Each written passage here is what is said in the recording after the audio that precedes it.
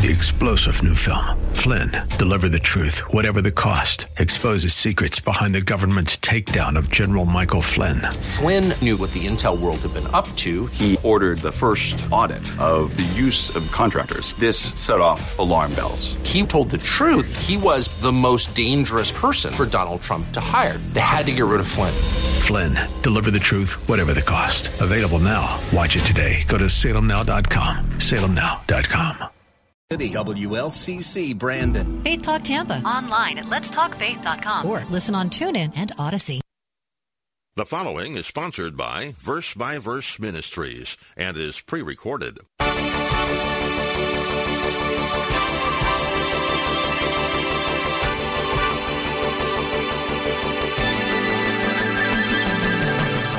So let's look at the problem of perilous times. And it boils down to this. People are the problem.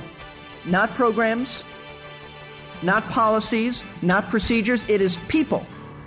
People who will be behind the programs, the policies, the procedures, but people who bring unrighteous attitudes into the environment of a local group of believers. More specifically, the problems in our churches come from certain people with certain attitudes and doctrines. And that's what we'll be discussing today on Verse by Verse. Thanks for tuning in.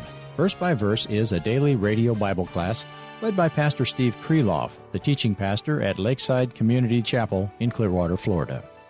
Our present study is from 2 Timothy chapter 3, and we're talking about how to survive in difficult times. It's hard to think of a time when the church has not been under attack. In fact, I don't think there ever has been such a time. Satan has attacked with all sorts of schemes and from all sorts of directions, but he has the most success when he attacks from within. So that's where we need to be really ready. Now here's Pastor Steve to begin today's study. If you were devious enough to come up with the thought of destroying a local church, how would you do it? If you wanted to destroy a local church, how would you go about doing it? Now, maybe you've never thought of it. Then again, maybe you have. I don't know. But how would you do it? Let me suggest some thoughts that you might come up with. If you wanted to destroy a church, a local church, you might think about persecution. Just persecute the church.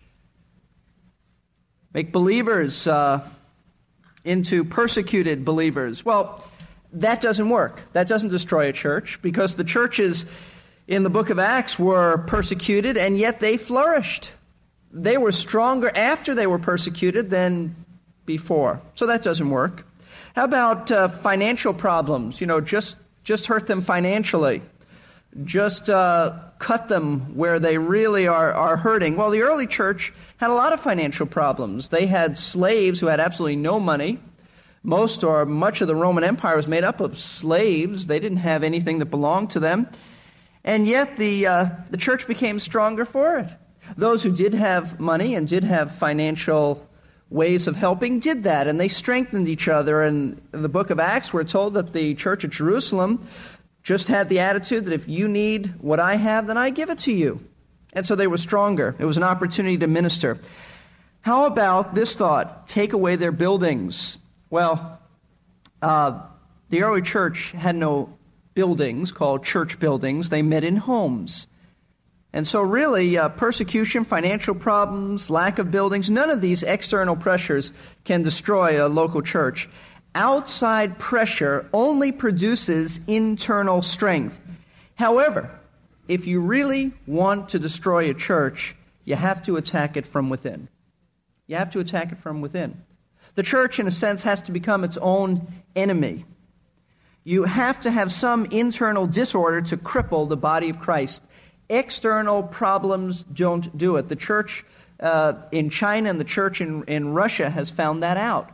The external pressures have only internalized its purity and strengthened it. One Christian physician has written an analogy between destroying the human body and the church, which is also called the body, known as the body of Christ. And he says this, and I quote, he is a surgeon, and here's what he has to say. Sometimes a dreaded thing occurs in the body, a mutiny resulting in a tumor. A tumor is called benign if its effects is fairly localized and it stays within the membrane boundaries. But the most traumatizing condition in the body occurs when disloyal cells defy inhibition. They multiply without any checks on them, spreading rapidly throughout the body, choking out normal cells. White cells, armed against foreign invaders, will not attack the body's own mutinous cells. Physicians fear no other malfunction more deeply. It is called cancer. For still mysterious reasons, these cells, and they may be cells from the brain, liver, kidney, bone, blood, skin, or other tissues, grow wild, out of control. Each is a healthy, functioning cell, but disloyal, no longer acting in regard for the rest of the body. Even the white cells, the dependable palace guard, can destroy the body through rebellion. Sometimes they recklessly reproduce, clogging the bloodstream, overloading the lymph system, strangling the body's normal functions. Such is leukemia. He writes, because I am a surgeon and not a prophet, I tremble to make the analogy between cancer in the physical body and mutiny in the spiritual body, the body of Christ, but I must. In his warnings to his church, Jesus Christ showed no concern about the shocks and bruises his body would meet from external forces. He said, the gates of hell shall not prevail against my church. He moved easily, unthreatened among sinners and criminals, but he cried out against the kind of disloyalty that comes from within. End of quote. Having people on the inside of a church who don't belong, who have no right to be there, who shouldn't be there, who are not a part of the family of God, or who are out of sync with the rest of the body of Christ, will cripple spiritually a local church.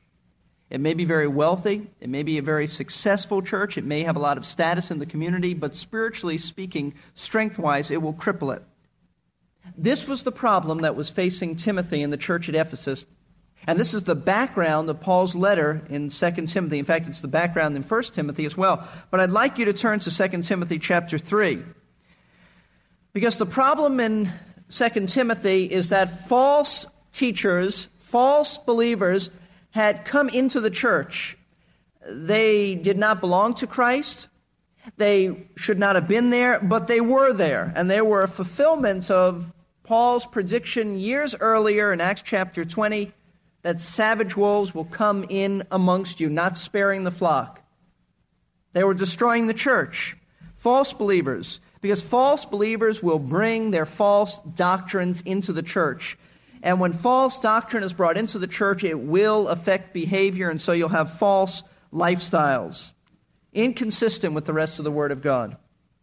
So let's look at 2 Timothy chapter 3, verses 1 through 9, because that is the thrust of the first few verses in 2 Timothy 3 about false believers who've come into the church. But realize this, that in the last days difficult times will come, for men will be lovers of self, lovers of money, boastful, arrogant, revilers, disobedient to parents, ungrateful, unholy, unloving, irreconcilable, malicious gossips, without self-control, brutal, haters of good, treacherous, reckless, conceited, lovers of pleasure rather than lovers of God, holding to a form of godliness, although they have denied its power, and avoid such men as these. For among them are those who enter into households and captivate weak women weighed down with sins, led on by various impulses, always learning, never able to come to the knowledge of the truth. Just as Jannes and Jambres opposed Moses, so these men also oppose the truth, men of depraved mind, rejected as regards the faith. But they will not make further progress, for their folly will be obvious to all, as also that of those too came to be. Paul is calling Timothy's attention to what the span of time called the last days will be characterized by. In verse 1, he says, these will be difficult times, Timothy. There'll be menacing times. There'll be threatening times. There'll be, in the way the ancients use this word, it'll be like an ugly wound. It'll be something that is so serious that it could be life-threatening. It will be difficult. And you need to know how to survive these days. You need to know. Now, there's a prediction that he gives in verse 1. But realize this, that in the last days, difficult times will come. Now, Timothy already was in the last days, because the last days are those days called the church age. When Jesus came, he brought the last days with him. And those last days exist until Jesus comes again. So we are living in the last days. As we get closer to the time of Christ's return, the rapture of the church is the last of the last days. But the span of time called the last days is now. It's the church age. It's the age of grace. It is today. It is the contemporary scene. And Paul is saying, understand this, Timothy, if you are to survive these last days and these difficult days, you must understand, first of all, that these days are permanent. These difficult times are permanent. And that's the point of verse 1. But realize this, understand this, with the implication that Timothy didn't understand this, that Timothy may have had the attitude of, I'll just lay low for a while. I'll just kind of hide out. And when all this spiritual garbage floats over me, then after it's gone, I'll come to the top and I'll peer out and I'll see what's going on. But Timothy's not to assume that he can lay low. Paul is saying it won't be all right. It won't get any easier. This is here to stay, Timothy. These are permanent, difficult days. It's not like when you have a boo-boo and you go to mama and she says, I'll kiss it and make it better. It's not going to get any better. In fact, he says, later on, he says that evil men will wax worse. It's just going to get worse. It's not getting any better. So don't live in a fool's paradise. Don't think that it's going to turn out all right in the sense of the church age. Ultimately, it's going to turn out all right, as we studied this morning. But in the church age, it's going to be difficult. It's going to be some rotten times. So the first thing you need to know, Timothy, and the first thing we need to know in surviving these difficult days is that they're permanent. They're going to continue. They're lasting. So don't think it's temporary. As he moves into verse 2, Paul begins to focus on the problem of difficult times. He's moved from the permanency of it to the problem. What's the cause? What's the reason for this problem that the church will always have and it will always plague the church? Well, the problem is people. The problem is people. That's what we want to focus on tonight. The kind of people that you and I are told in verse 5 to avoid. Avoid such as these. And he's going to mention a number of qualities and characteristics of these people. Why? Because you need to know what they're like. You need to identify them to know who to avoid. And we all need to avoid certain people in the church. And that's what he is saying, the end of verse 5. Avoid such men as these. Now understand, he is talking about the church. He is not talking about society. He is talking about the church. However, he is giving us a glimpse of society not only in the first century, but society today. It's always been this way. I think today, perhaps the intensity level is worse, stronger. But he is saying when society comes into the church, this is what you can expect. You no longer have just the church in its pure stages. Maybe you had that in the first few days of the Church of Jerusalem, first few weeks. But as time goes on, you have the tares that grow up with the wheat. And you have people who come into the church. And today you have people who think it's a social thing to go to church. And you have false teachers. And you have people on television who are propagating lies. And you have people on radio and the pulpits. And they write books and they sell magazines. And they're lies and they're not true. And this is what happens when the world comes in and sits in the pews in the church. And so he is telling us what these people are like, and you are getting a good picture of society. However, he is talking about those in society who make their way into the church, claim to be believers, but in reality are not. So we need to avoid them because they'll affect you. It'll rub off. It'll rub off on me. You hang around the wrong people, and this kind of stuff becomes infectious. It poisons you. It will affect you. That's why we're told to hang around with godly people. We're told to associate and walk with spiritual people. Because we rub shoulders with them, we strengthen each other, we learn from each other. So, we need to learn what the problem of perilous times is all about. And I'm going to run through this. In fact, I'm not going to run through it. Tonight we're going to look at this list.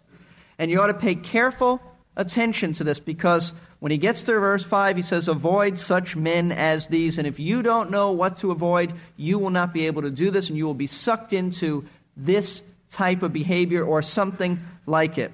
So let's look at the problem of perilous times. We said last week, and it boils down to this, people are the problem. Not programs, not policies, not procedures. It is people.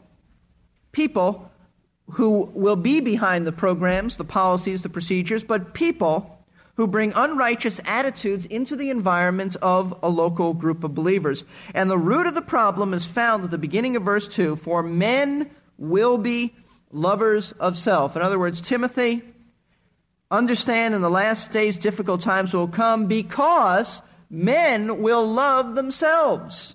That's really the crux of the problem. Men and women, he's talking about mankind in a generic sense, not just men as opposed to women.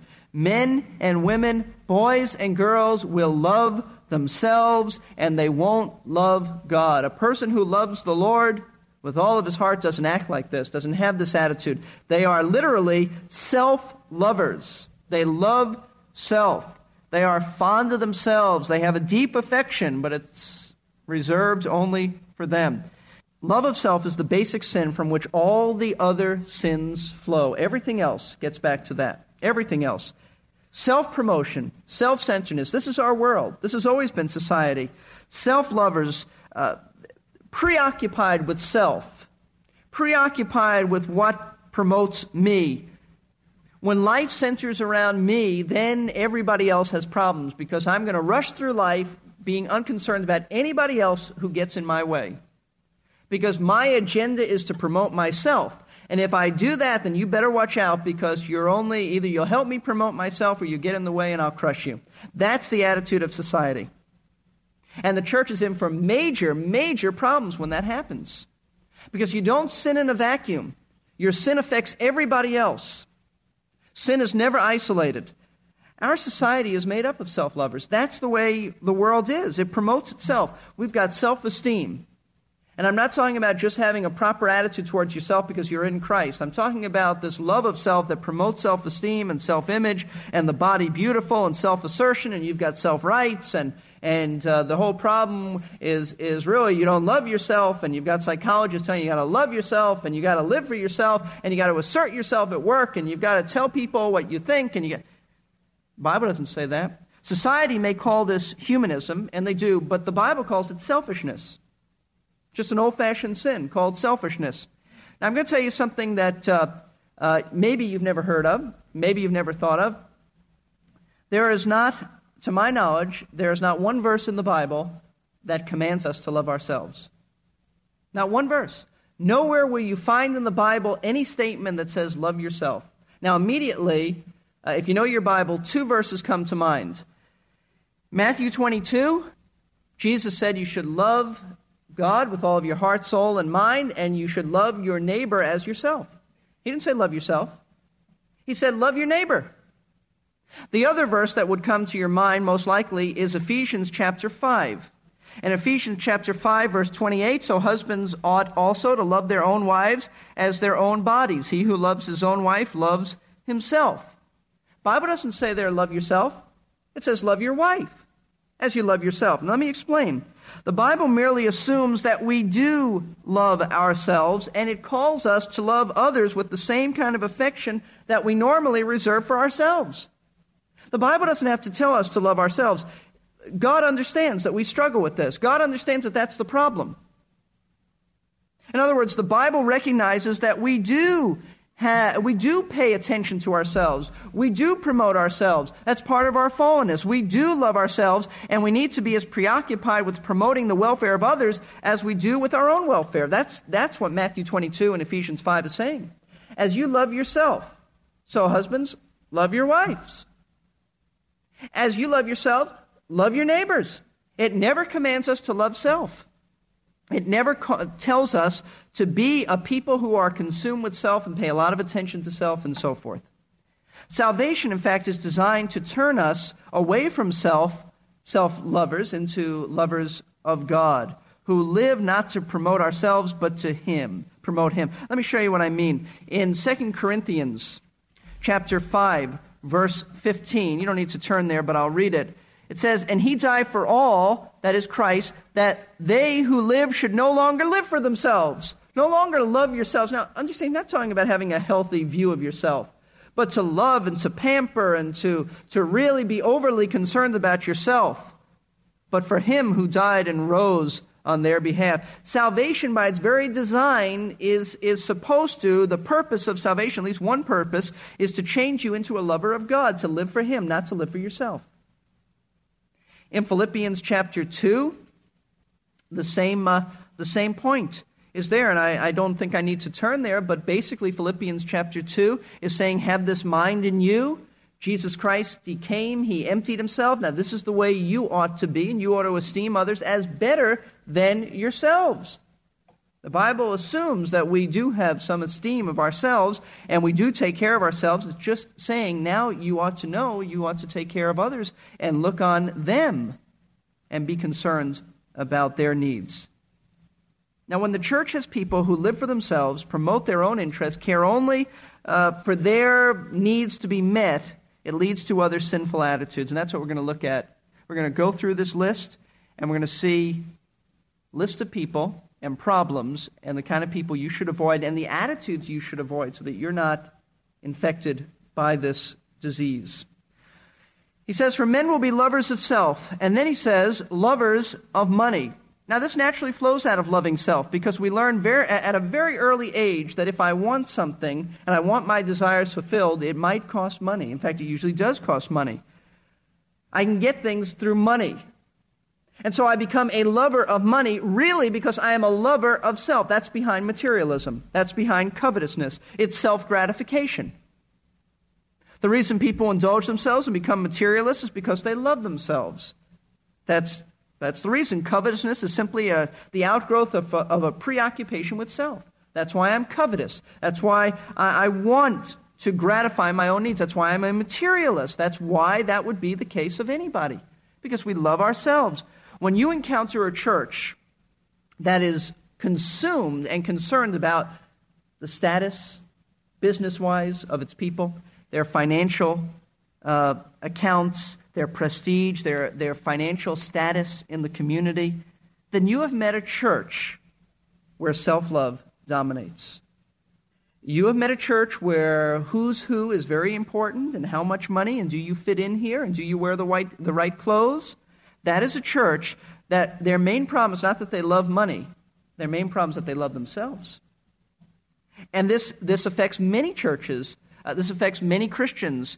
Morals no longer matter. I don't make a business decision. I don't make a financial decision based on whether it's ethically right, whether it's morally right. No, I make it on whether it can prosper me. In other words, principle is replaced by profit. That's what really counts. That's really the issue. And yet the Bible speaks so very plainly, clearly on this. It says in 1 Timothy 6:10 that the root of all evil is what? The love of money. Not money. Money is amoral. Money is neither good nor bad. It's our attitude towards it. But when you love it, whether you have it or not, that's another issue. But you don't have to have it to love it. When you love it, the Bible is very clear, it's the root of all kinds of evil. It leads to murder, it leads to robbery, it leads to divorce, it leads to all kinds of things. But beyond that is the love of self. Paul wrote that an elder and a deacon must not love money. They must not be silver lovers. They must not be money lovers. Yet in spite of the clarity of God's word about loving money, one of the heresies that's sweeping across churches today is the health and wealth gospel, the prosperity gospel. I have a book that I borrowed from a friend dealing with this whole issue and the historical background of it. And it's amazing some of the things that are happening in the name of the Bible, and yet it's really ought to be in the name of loving money and materialism and loving self. And the health and wealth gospel assumes that it is your spiritual right to be healthy and wealthy. It assumes that. It's your spiritual right. Now understand what is really behind the mentality of this view towards wealth. False teachers in the Bible are characterized by greed and love for money. It is not by accident that false teachers are into this prosperity gospel. Self-fulfillment should be a byproduct of a life committed to service and sacrifice. But in this upside-down world, satisfaction of the self has become a goal in and of itself, leading to a planet full of unfulfilled, disappointed, and often angry people. And it's just as bad in churches as it is on Wall Street. You've been listening to Verse by Verse with Pastor Steve Kreloff of Lakeside Community Chapel in Clearwater, Florida. And I'm glad you could be here today. Pastor Steve is the teaching pastor at Lakeside, and if you'd like to give Lakeside a try some Sunday morning, Pastor Steve would enjoy meeting you. The address is 1893 Sunset Point Road in Clearwater. Service times are on the website lakesidechapel.com or call 727-441-1714. Today's broadcast is the start of Pastor Steve's second sermon in this series from 2 Timothy. If you just joined us today and want to catch up, you can stream or download previous programs at our website, versebyverseradio.org. Click on the Message Archive link. That's versebyverseradio.org. And don't forget that we depend on supporters like you to keep these Bible classes on the air. There's giving information on the website, or you can call the church if the Lord is leading you to make a gift or maybe even become a regular supporter. The church's phone number, once more, is 727-441-1714. Thank you for your gifts and for your prayers. This is Jerry Peterson. Thanks for listening. At the start of today's broadcast, I mentioned that we need to be ready for the difficulties Satan will throw in our path. 3-star General Michael J. Flynn, head of the Pentagon Intelligence Agency, knew all the government's dirty secrets. He was one of the most respected generals in the military. Flynn knew what the intel world had been up to. He understood its funding. He ordered the first audit of the use of contractors. This set off alarm bells. The explosive new documentary, Flynn, Deliver the Truth, Whatever the Cost, uncovers the facts behind this scandal. Flynn told the truth. He was the most dangerous person for Donald Trump to hire. I find out the worst enemy that I'm going to face in my life is right here in America. They took my assessment and they wanted me to change it. And I was like, I'm not changing it. They had to get rid of Flynn.